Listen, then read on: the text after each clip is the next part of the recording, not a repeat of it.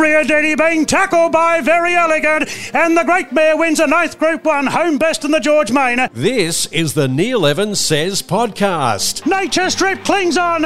He's king of the mountain this time. This week, Neil Evans says... The big two tanks is like two warriors in the desert rumbling here, Eduardo and Nature Strip. Not often you see a weight for age race, mate, where there's only a half kilo between an 8-year-old who's won from 14 to 2200 metres and this star 4-year-old, only getting a half kilo. Here he is, ladies and gentlemen, the man of the moment. It is Neil Evans from the Neil Evans Says podcast. G'day, Neil. Wow, Sumsy, beautifully done, mate. Yeah, a little cheer in there from the front row. Good to see. Well, there's nothing like a live studio audience there. So, yes. Look, surprised you're here. I thought you would have been on the plane with Albo and the Waterhouses. Mate, I got caught, I don't know, lost somewhere in the Pacific, the invite from dear Lizzie. But yes, amazing. Just amazing, the film. But three trainers, Gai Waterhouse, Chris Waller. Gai's going. Gai's going is the latest. And David Hayes, of course, who's now based in Hong Kong. But wonderful pedigree there with the Hayes family. Chris Waller, of course, Nature Strip. And PVL going, of course. So what a representation from Down Under. Yes, well, they're going to miss a big weekend of racing because at Royal Randwick this Saturday, let's go to race 7, the big one. It's the $1 million Group 1 George Main Stakes over 1,600 metres at weight for age. Some big champions have won this race. Last year's winner, Very Elegant. Winx won it 3 years in a row from 2016. Kingston Town won 2 years in a row, 81 and 82. But in 2022, can any of them beat NMO? Yeah, some wonderful names there, Sumsy, and a lot of the time it's been run on rain-affected ground this time of the year, and it'll be that again. The weather sliding back down, I'd suggest, around a soft 6, soft 7. So we're at weight for age, as you say, over the mile. The big question, this star 4-year-old stallion, Animo, first up winner 4 weeks ago. I think Zaki can and will beat Animo.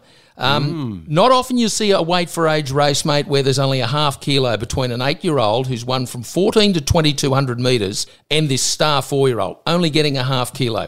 That said, for people who understand weights and ratings, Animo has earned it. The record is outstanding. I also think the other thing, Sumsy, is that Zaki is only a fortnight between runs, Animo 4 weeks between runs. Zaki will be in front, will come over from barrier 7, and Animo was drawn one outside, so it'll slide back. So I don't think there's a lot of pace. I think it's set up for Zaki to sit up top and go all the way. What about an outsider in the race? Yeah, look, there's a couple, of course, here where they're going to push on to longer trips, and you've got to watch them. Fangirl was very good from the back first up. It's second up here. Comes through similar form lines. Probably not suited at this weight for age now, 56.5, not getting a lot from those top two. But Fangirl will be getting home hard. And the horse that is a ridiculous price, Sumsy, I can't believe it, Ice Bath, for a Hawkesbury trainer, Brad Witter. Third up. Sectional through that really ugly track the other day where they couldn't come from back. They won on speed all day. Ice Bath was terrific getting home into a place second up. I think they put up $25, and all you each way thrill seekers out there should be having something small on Ice Bath at a big price. Okay, so number 1, Zaki, you reckon, to beat Animo, and it got Ice Bath, number 8, and number 9, Fangirl. Yes, that would be my top 4, pretty much in that sort of order. As I say, a real battle of tactics, a real battle of chess over the mile. I think the big tank Zaki wins it. Okay, race 8, it's the $1 million Group 2, the shorts over 1,100 metres. And after conquering Royal Ascot, Nature Strip is back, and there's some pretty good competition, though. Wow. You could not have organised this any better. We're looking at, 4 weeks from the Everest, October 15.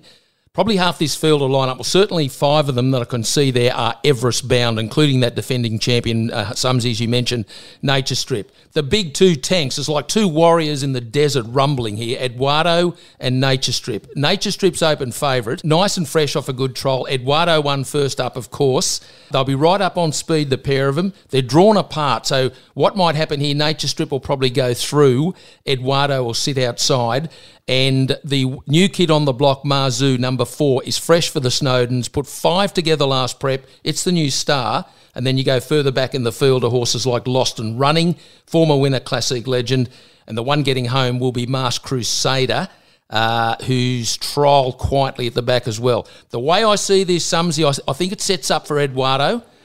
Big Ed, the 9-year-old, as I like to call him, to sit outside. And if he gets into that sort of eyeballing war with Nature Strip, I think he's the tougher one.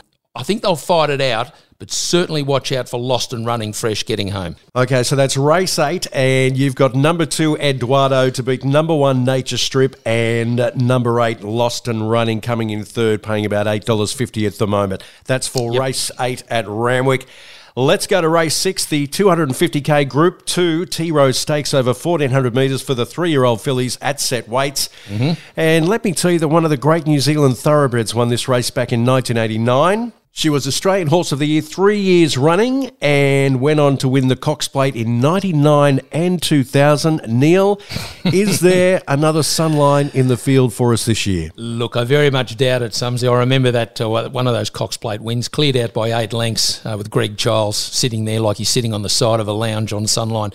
I don't think there's a Sunline in this, but it's a very competitive group of fillies here. Of course, it's 3-year-old time of the year. The big key here is the 2 different form lines. You've got horses like North Star Lass, Paris Dior, Wallinga Beast. This is 1, 3, 4, all coming through the Group 2 Furious.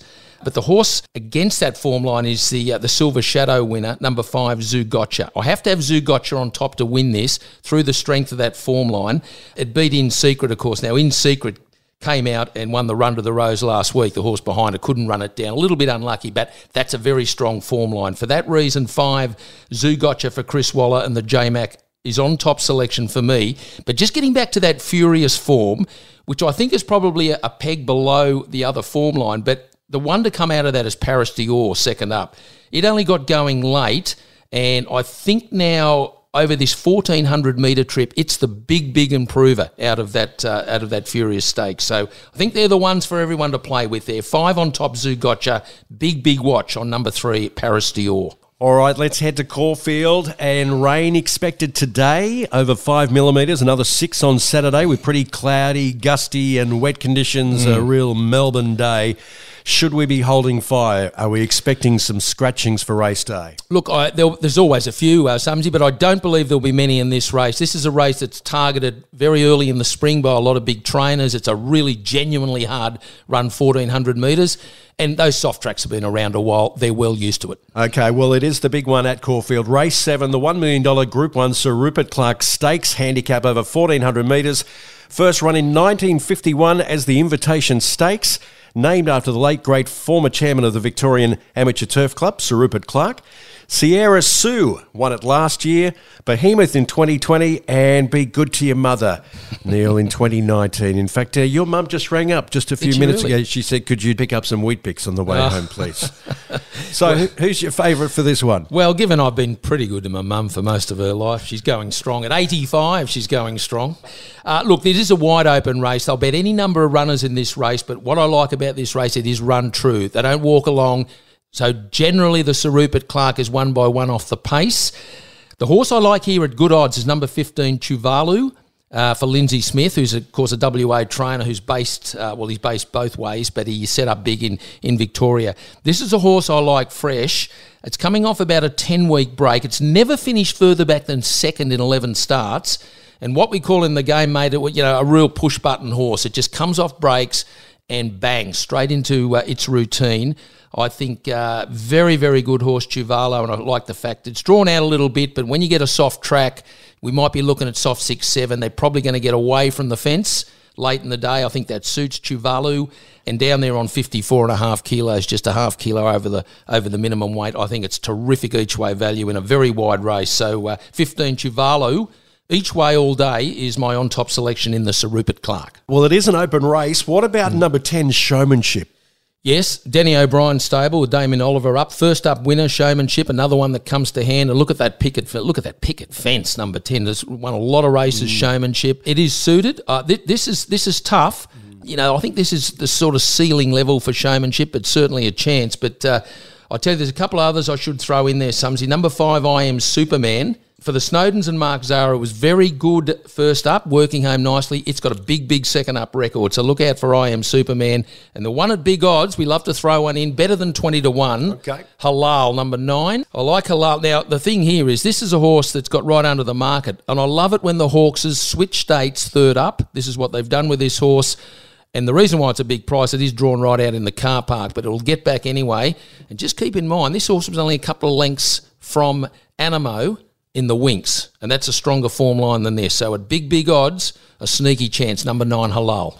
There you go. Some big tips for Caulfield and also Randwick for this Saturday. It is the Neil Evans Says podcast. Don't forget to share us. And Neil, your quaddies are in the Twitter feed, so when people are finished having a listen to the podcast, they can just check out your quaddies for both Caulfield and Randwick.